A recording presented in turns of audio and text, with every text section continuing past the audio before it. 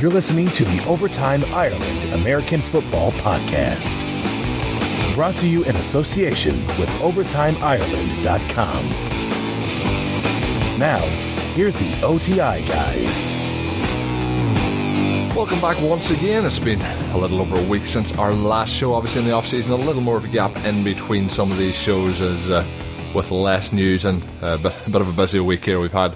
In the last week, of course, it's myself, Colin. Today on the show I'm going to be joined by Karl Savchek of DynastyLeagueFootball.com. He is a senior writer over there. There's going to be a lot of fantasy talk on this week's podcast. And I know a lot of people out there interested in, redraft leagues. Obviously, that is your kind of standard format that we all talk about. But a lot of people now getting into dynasty drafts as well, getting into dynasty leagues. We set up one here last year with Overtime Ireland. So lots of interesting stuff to talk to him about with that there. Obviously, I mentioned the gap since the last show could be like that in and out for the next few weeks, but we're trying to line up some guests, and I've had a very busy week.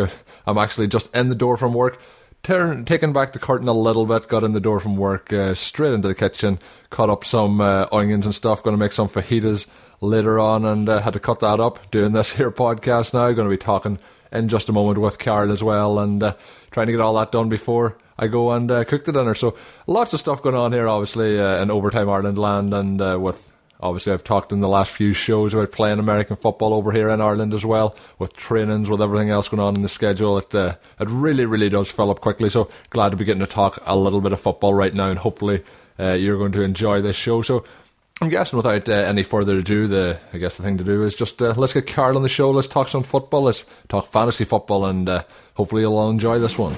Hi, this is former NFL offensive lineman Ross Tucker, the host of the Ross Tucker Football Podcast, and you are listening to the Overtime Ireland Podcast. Delighted to be joined in the show now by Karl Savchek of DynastyLeagueFootball.com. He's one of the senior writers over there. He's also the host of their DFL podcast as well. And we're going to talk a lot of fantasy today.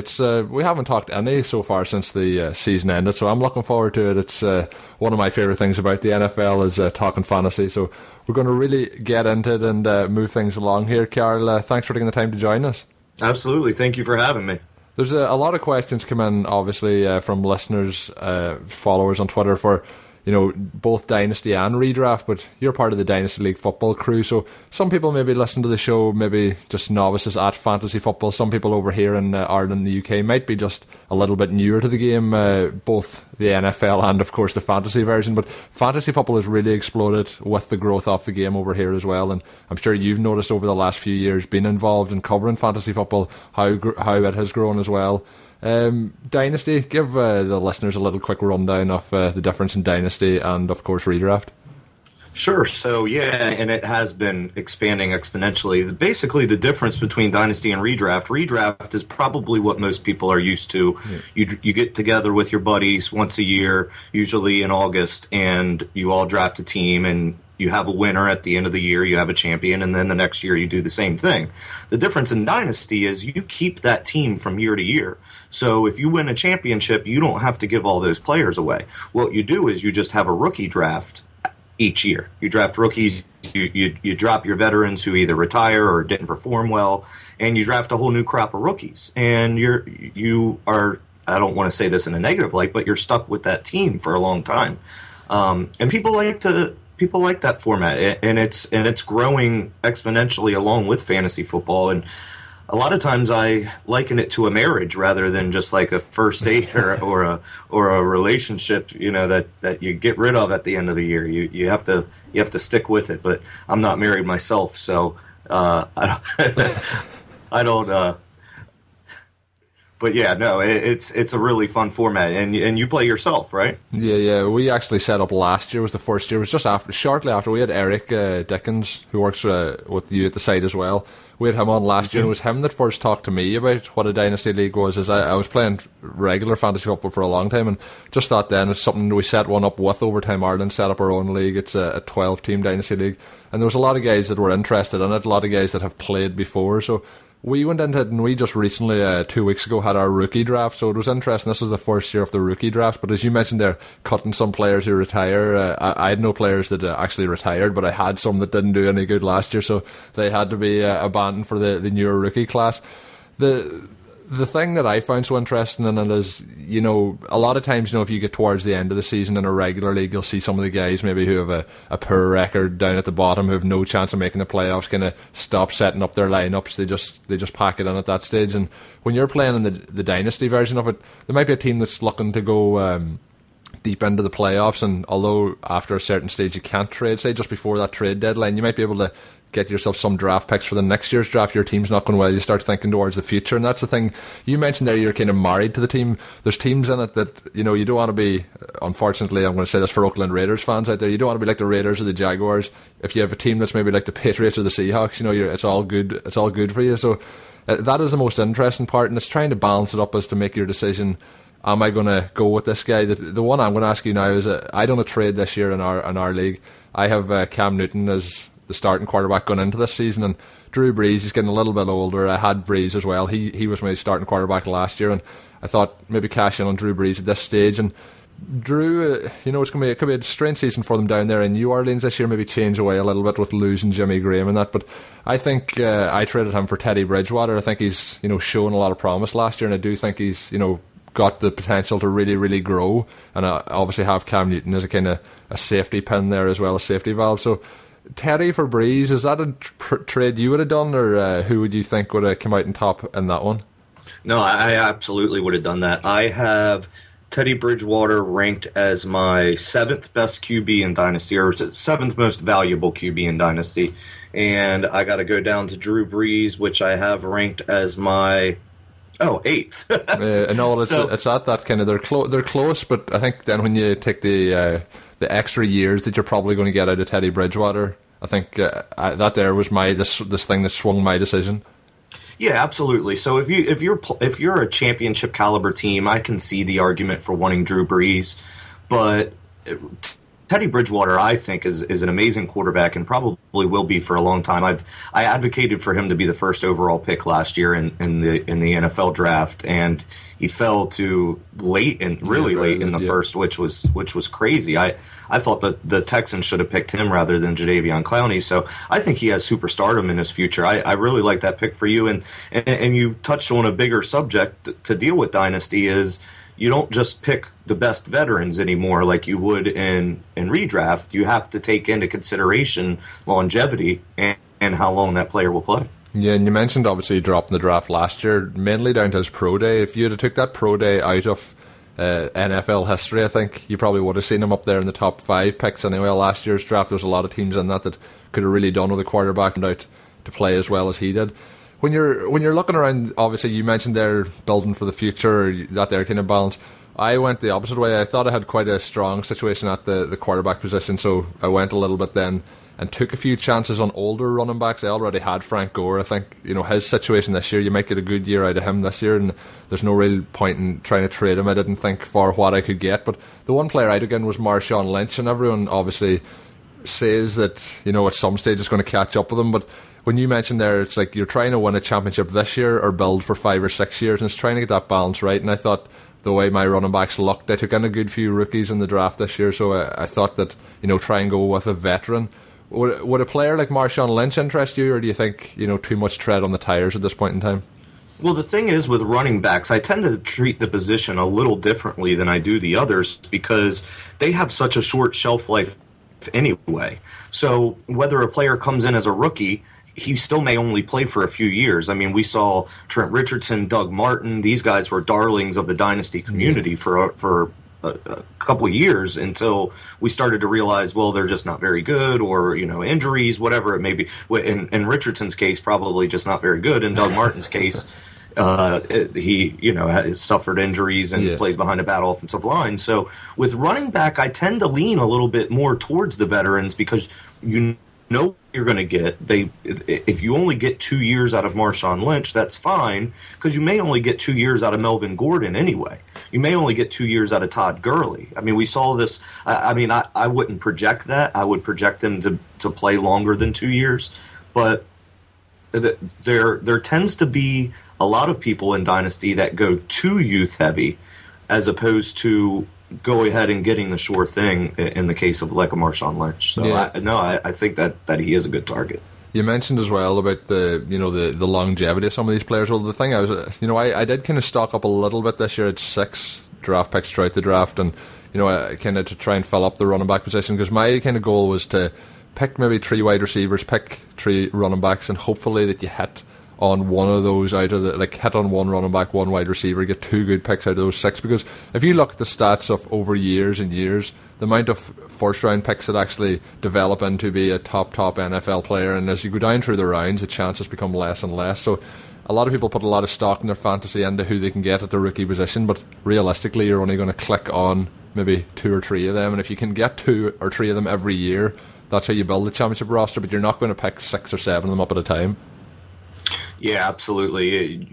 They're lottery tickets, and the further you get into your rookie draft, the worse your chances become.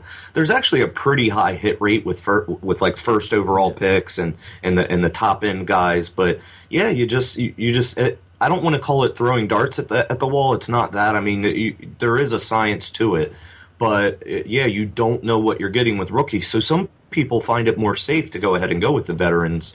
But a lot of people like the excitement of going with the young guys and the upside that they provide down the road. Yeah, and you mentioned the likes of Trent Richardson. I remember this time last year, the darling running back of everybody who was just after getting drafted by the Titans, and Bishop Sankey, and we didn't see a lot of him last year. And you mentioned as well there a minute ago about Doug Martin behind the offensive line down in Tampa Bay.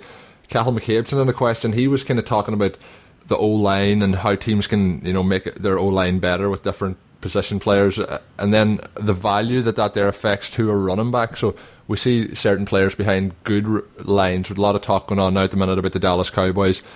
Was DeMarco Murray that good last year? Was it that the line was that good? Was it a combination of both? And there's a lot of questions around offensive lines and running backs, particularly when you're trying to project a team 4 or 5 years down the line in Dynasty. And when you look at the Cowboys, do you think that, the question came in and you did reply to this one, do you think somebody like Darren McFadden can just be plugged in there and go for 1,000 yards this year, or do you think they really need to just kind of strike it lucky, or maybe even get somebody late in free agency to come through there and to try and replace him? Because it's something that I don't think just any running back can go and do. What do you think? Well, to start with DeMarco Murray and the offensive line, that was probably the best offensive line in the league last year, no question. But it still tends to be overstated, because DeMarco Murray is and has been a very good running back. It wasn't just last year that he was good when that line fully came together and Bill Callahan came to town. He's been good his whole career. He's had a few injuries here and there, but he's been a very good running back his whole career, and I think he's going to continue to be successful in Philadelphia, who also, though, has a very good offensive line. So I don't want to give too much credit to the offensive line, even though they are amazing. And then to answer your question about Darren McFadden, no, I don't. I don't think he can be good. No, he's just not a good running back. A lot of people tend to overplay the narrative that he played for the Raiders, but the Raiders had other good running backs during his time span. I mean, Latavius Murray played well there. Marcel Reese played well there. At least far better than Darren McFadden. So, I mean, people will remember what a player was when they were in college, and McFadden was a very good player in college, and he had one good year in the pros. But people change. I mean, whether it's football or life, people change, and running backs in particular lose their skill, lose their ability to play. People want to say anybody can run behind that offensive line. It's simply not true. It's trying to oversimplify a very complicated thing. One, I would agree that probably the best running back in that backfield isn't on the roster yet. But dealing with what we do know, I would put Joseph Randle far and away in the lead of those running backs, with a combination of Ryan Williams and Lance Dunbar kind of being really bad lottery tickets. And then Darren McFadden, I would just not even touch in any type of fantasy redraft dynasty at all. Again, he's just not a good running back. It's proven. I mean, you could look at any metric you want to look at, and it will show you that Darren McFadden is not good at football. Yeah, I think this could be the last stop for Darren McFadden in his career, and whether he makes the roster at the end of it or not. It's very muddled down there at the minute, and if they didn't have as good of offensive line as they did have last season, I don't think anyone would be talking remotely about any other running backs. And that you mentioned DeMarco Murray, he's gone to Philadelphia. Crowded backfield there a little bit too. I expect him to be the lead back, and with Chip Kelly getting more wide open fields, I think he's going to get some running room there. But the other man that was involved in that situation down in Philadelphia was LaShawn McCoy. How do you expect him to get on in Buffalo this year? Last year people were talking about at the start of the year that he was kind of moving over and back too much behind that offensive line rather than making it in two gaps, and he's going up to Buffalo. He's going to be expected to carry the load. I expect up there, whether they go with AJ Manuel or who starts at quarterback for them. Could be a big year for him with carries, but do you think it's going to be productive?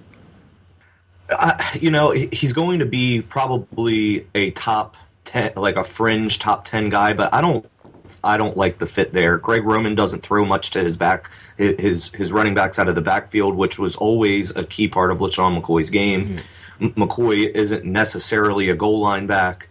It's just the offense probably isn't going to be very good anyway. They don't know who their starting quarterback's going to be. Whoever it is, it's not going to be anyone good. They do have two pretty good wide receivers. I really like Sammy Watkins, and Percy Harvin's better than what most people think. So I just don't know if there's going to be a lot of points to be scored there for LaShawn McCoy to be successful. So I would be staying away from him personally. And it's not to say that he isn't a very good running back. It's that he went from maybe the best situation in football, or one of the best, to one of the worst as a running back. Yeah, I think like the point you're kind of making there is I think the offense down in Philadelphia are going to put up a hell of a lot more points this season at the end of it than the offense in Buffalo, and with the amount of points put on the board gives more opportunities to players that are going to be getting the ball. I think on offense, I think there's a lot of good pieces there for Buffalo, but I think, as you mentioned, the quarterback situation at the minute anyway does not look very good for them. Denver is the next stop on the offensive line tour, and they've had a big setback with Ryan Clady tearing his ACL, and he's going to miss the rest of the season. He did miss the season 2 years ago, which ended up with the Broncos making it to the Super Bowl, although Broncos fans might want to remove the image of that Super Bowl from their memory against the Seahawks. Yeah. But do you think Clady going down is a big blow for them? Do you think they'll be able to manage without him? And a player who's been talked a lot about is Monty Ball, has been a high draft pick in the first round, particularly off redraft leagues. Do you still see Monty Ball having a big year, or what's your opinions first of all on him? Well, no, I mean CJ Anderson is or CJ Anderson, sorry. No, that's okay. I was wondering if that's what you meant, because Monty Ball just hasn't been effective. But he's really cheap, so you might want to at least keep an eye on him really late in your draft. But C.J. Anderson, look, any running back under Peyton Manning is going to be effective, and Anderson was very good last year. And you mentioned it, Clady going down hurts, but they were successful without him 2 years ago. Yeah. And if one quarterback in the NFL really doesn't need a great offensive line, it's probably Peyton Manning, because he can just get rid of the ball in a split second anyway. So, yeah, it hurts, but it doesn't hurt too much. In redraft leagues, I would be looking at C.J. Anderson probably mid to early second round, and in dynasty leagues, probably third to fourth round. And the only reason I would devalue him in dynasty leagues is running backs in general are just devalued in dynasty leagues because of the longevity concerns, obviously. Yeah, and as well, you mentioned Peyton Manning. Obviously, he can change the protection at the line of scrimmage, which also gives them the opportunity to maybe direct a play away from that area if they think the blitz is coming on the left side. It'll, depending on who's going to be playing there, protecting his blind side, it could change things around. We'll move on, try and get back to some other players. And a player who's making a lot of news this offseason, obviously didn't play too much last season with his off-the-field situations, Adrian Peterson. He's coming back. He's obviously haggling for a little bit more guaranteed money after this season, I think, from the Vikings. The Vikings are saying that they just want him to honour the contract. Do you think that Adrian Peterson is just going to come back in and play to the level he did 2 or 3 years ago? Obviously, when he did play 2 years ago, he had quite a number of injuries after the big year he had when he went over 2,000 yards. What is your outlook this season for Adrian Peterson? Well, he still is probably one of the best running backs in the league, but age is catching up with him. I don't know. Miss a year too. Yeah, I don't know what missing a year is going to mean. I mean, does that mean his legs are fresh, or does it mean that he might have lost a step? Yeah, you just don't know really how to value it until you see it. I mean, when he had that ACL tear, 3 or 4 years ago, he came back and had a career year the next year. So it's tough with him. In Dynasty, there's just so many red flags, so I tend to stay away from Adrian Peterson. You just don't know if he's going to play effective, if he does, how long it's going to be, if he's going to hold out, if he's going to ask for a trade, if he does get a trade, which it sounds like he's not.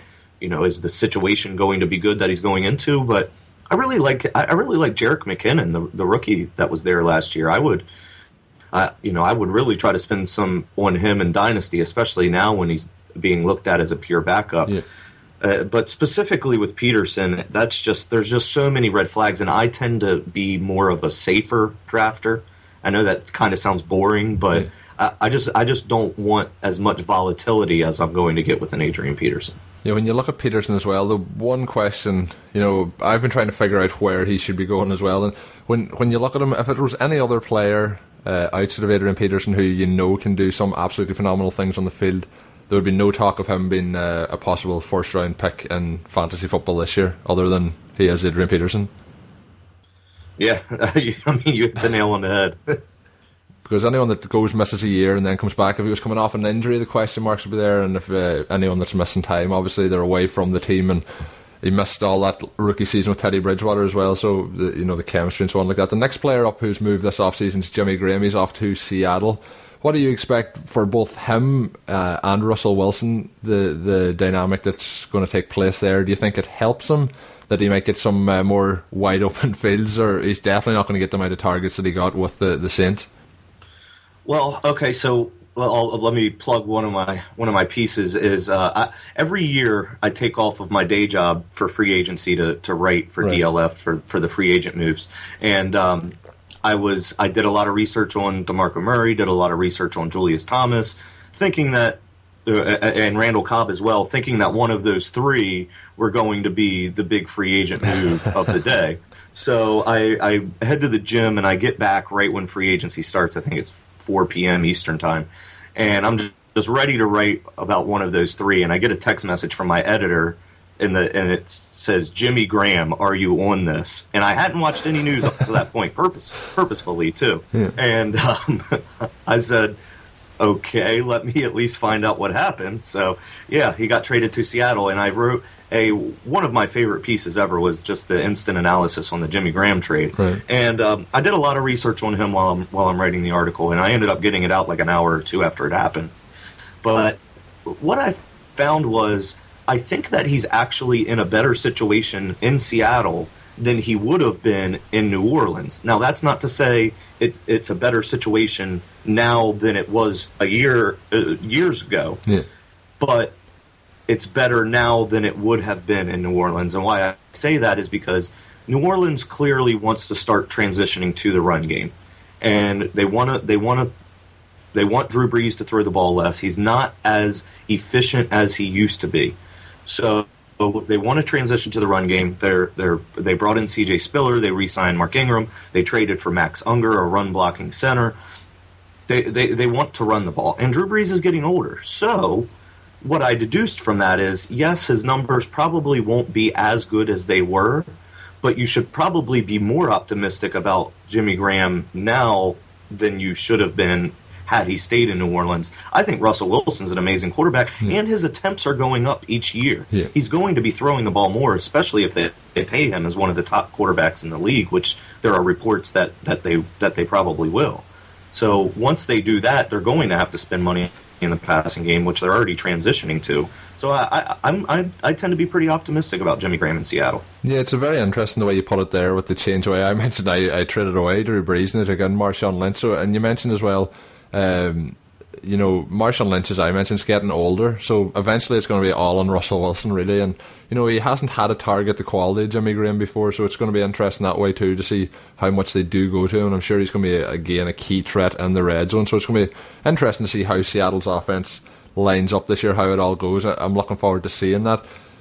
You mentioned a couple of players that you do like this year. You mentioned a couple you don't like. I'm just going to see, is there any other players that you're particularly high on? As a rookie, I really, really like Philip Dorsett. He is electric. He's very, very fast, but he's not like this burner who's not in control of his feet.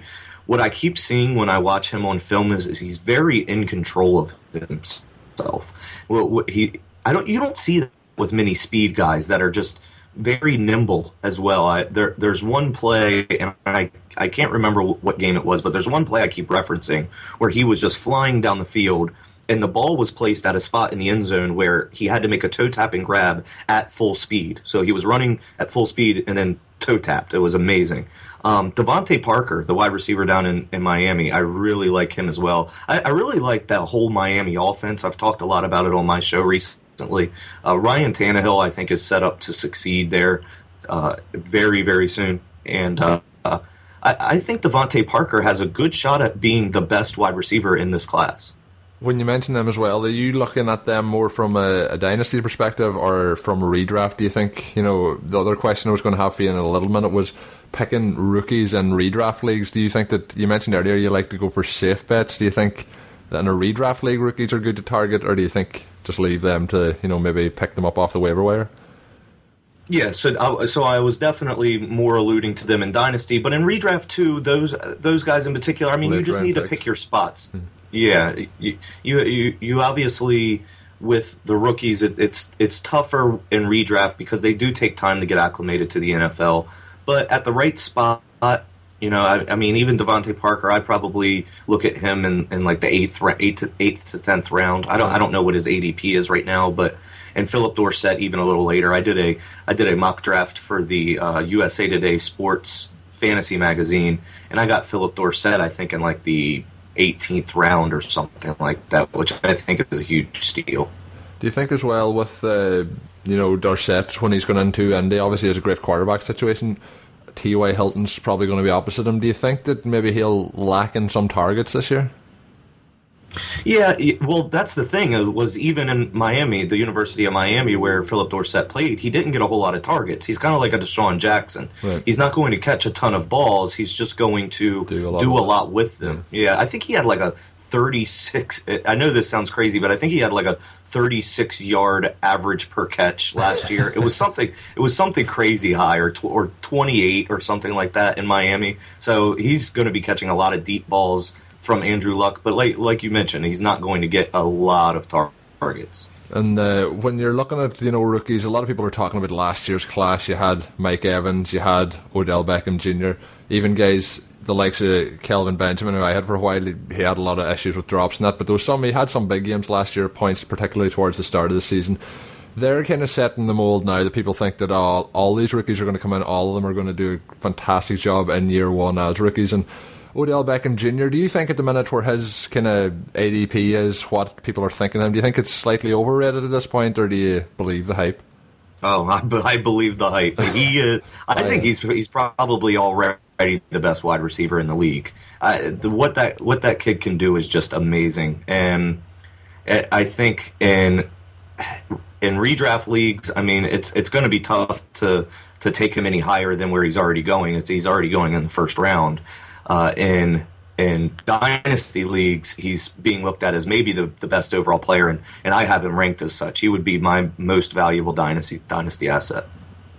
And obviously last year was their first year in a new offense. Eli Manning, the start of the season took them a little bit of time to get going. He did really get going, though. I suppose if you take the time when Odell Beckham wasn't in the team, it took him that time to get going anyway. He has now a player off the calibre of Odell Beckham. He has Victor Cruz coming back. It's going to be interesting to see how he comes in his return. Obviously they signed Shane Vereen as well, so there's some nice pieces there now in New York. What do you expect of Eli Manning? There's a possibility this year that he could be up there in those kind of top 10, top 8 quarterbacks come the end of the fantasy football season.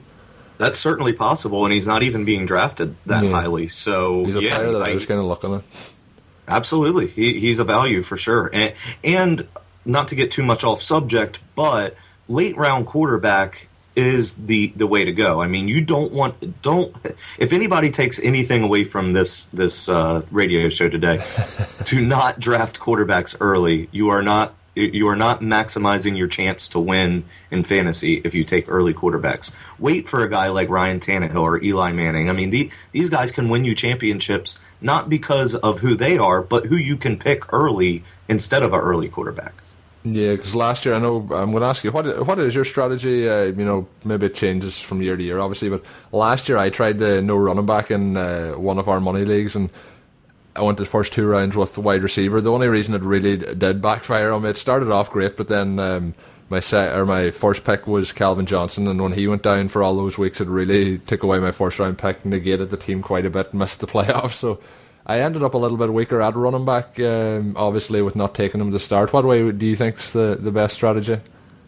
Well, I don't mean to sit on the fence here, but I don't think any strategy. I don't think any strategy you should pigeonhole yourself into one strategy. I think you should pick the best player available. Sometimes that's going to be running back. Sometimes that's going to be wide receiver. Now, you don't want to completely neglect the running back position early, but you want to pick the best players. I know it's not exactly what you were asking for, but I tend to wait for quarterbacks and tight ends. Unless I'm going to get Rob Gronkowski in the first or Jimmy Graham in the third, I'm not going to take tight end, and I'm probably not going to touch quarterbacks because, like you said, Eli Manning could have a big year this year. Ryan Tannehill could have a big year this year, and they're so cheap. It's not how many points they're going to score; it's how many points they're going to score relative to what you invested in them. So the only one strategy that is really bad is going early quarterbacks. It doesn't make sense. Yeah, and when you go through the list, I mentioned Eli Manning last year. You had Philip Rivers, Matt Ryan. I took in a couple of leagues last year. Tony Romo later on. You're going to get guys that are going to put up points as well. So I think the difference. Some people will argue that taking the likes of Andrew Luck early, taking Aaron Rodgers early, but I would rather invest in those other positions. And of course, hopefully this year, my first round picks don't go down the drain as well with injury. But moving along now we probably should have mentioned it more at the start, but DynastyLeagueFootball.com. When we were doing that redraft league, I heavily was on that site. Probably, if you could check up the stats, probably used the site the most in the whole world over those kind of 3 or 4 days of that draft. But fantastic stuff with all the writers up there, giving you your ranks, both for Dynasty, then you can go position by position, you can go by redraft, position by position, get the, a kind of cheat sheet for top 100s and everything. Do you want to plug some of the stuff you guys have got going on there, and of course as well, the podcast that you do? Yeah, well, there's just a ton of content over at DLF. I mean, I would be leaving people out if I even tried to start naming all the articles that are up right now. But we have a ton of great writers. We do a lot of work with ADP, which if people don't, I've referenced ADP a few times. That stands for Average Draft Position. One of our senior writers, Ryan McDowell, he runs 6 mock drafts every month and then compiles all the data and then gives you an average of how highly or low these players are being drafted. So that's a very, very big tool that we like to use along with our rankings. And check out the podcast. We do one every week. We have a good time. We like to give a lot of information, but we try to make you laugh a little bit too.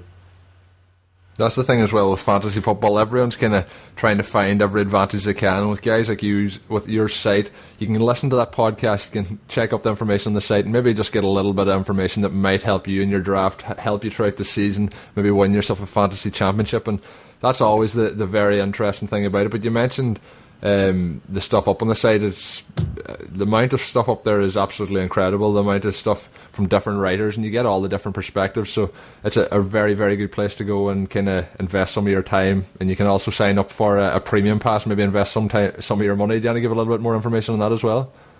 Yeah, absolutely. We really appreciate all of our premium subscribers, and it is, I believe, $29.99 a year. But we actually have a very good deal, which if you sign up for FanDuel and I think pay do a $10 deposit, you get a free year of DLF Premium. So it's actually very beneficial for everybody to just go ahead and sign up for FanDuel for $10 rather than pay the $30. But either way, we love to have you.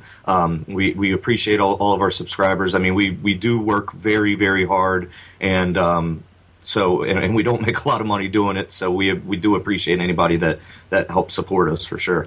And I mentioned people trying to get different information. I find I go around a lot of sites trying to gather up as much information as I can on everything from just weekly podcasts we do to then into the fantasy sector with your site and many, many other sites. But I always find myself coming back to the DynastyLeagueFootball.com website because it's really impossible to beat. And well, that's my opinion. Anyway, but I definitely urge you all to go and check it out. You can check Carl out on Twitter as well. It's at Carl Safchek. That's SAFCHICK. SAF Chick, really. Is that the easiest way to tell people to get it? I don't know if that's how you like people to say it, but it's been an absolute pleasure, Carl, talking to you on the show, and hopefully before, kind of draft season again, we might get you back on. We've had Eric on before, and hopefully get some of the other guys on as well. It's always great talking fantasy. Absolutely, thank you for having me. Yeah, and I'd love to come on again anytime you'd want. And we could talk redraft, we could talk dynasty, whatever. I'm good with all that. Hi, I'm Delaney Walker, tight end for the Tennessee Titans, and you listen to Overtime Ireland. That was Karl Stavcek. Thanks to him for coming on the show. As I mentioned, give him a follow on Twitter. It's @Karl Stavcek. All the links that we tweet out as well have his name tagged into it as well. So give him a follow. Check out the stuff they do there at dynastyleaguefootball.com. Really, really awesome site. I really can't recommend it highly enough, and it's served me well over the last couple of years for fantasy football. You obviously put your own thoughts into it as well, what you think of certain players. You mightn't agree with all of their rankings, but they give you a little bit of a guide to help see where some of the players stack up against each other in the NFL, especially for fantasy football purposes in both dynasty and redraft formats, so do check them out. There's not a lot of stuff. There has been bits and pieces in news, things like Tom Brady's suspension appeal is going to happen on the 23rd of June. That's 3 weeks from now. There's going to be a lot of talk in between. I think it's going to be taken down to a 2-game suspension. We'll see what happens. Not much more to talk about other than that. We all know about Deflategate. We're all probably sick and tired of talking about it.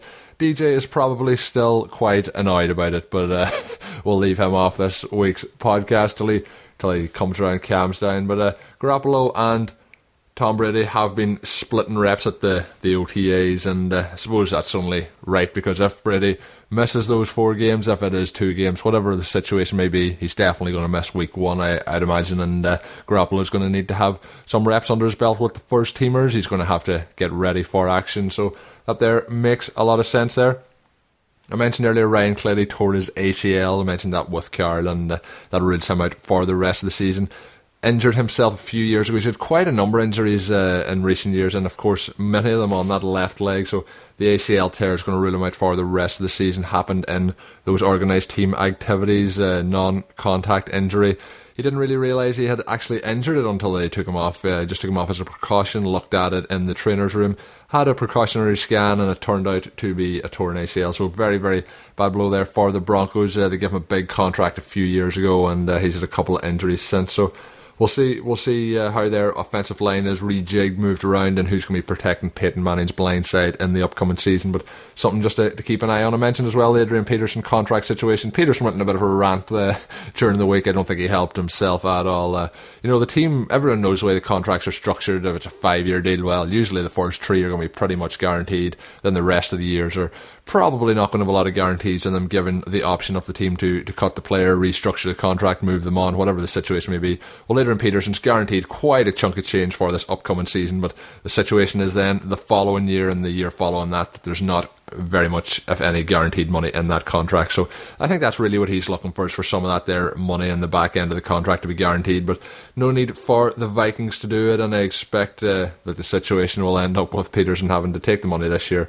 If he plays like he can, if he plays to a significant level, I'm sure that he'll be back the following year, but there's also the chance that he does get cut. We've seen this situation. I think it's a similar situation to what we've seen with Andre Johnson last season. A lot of talk about him possibly getting traded, didn't get traded, didn't go to the team activities. Then he came in for the season, played the year, and then obviously the thing he was afraid of happening the year before, he got cut from the team, but he's ended up with the Colts, so probably ended up in a better position than he would be if he was with the Texans this year. But we'll see what happens with him as well as the season goes on.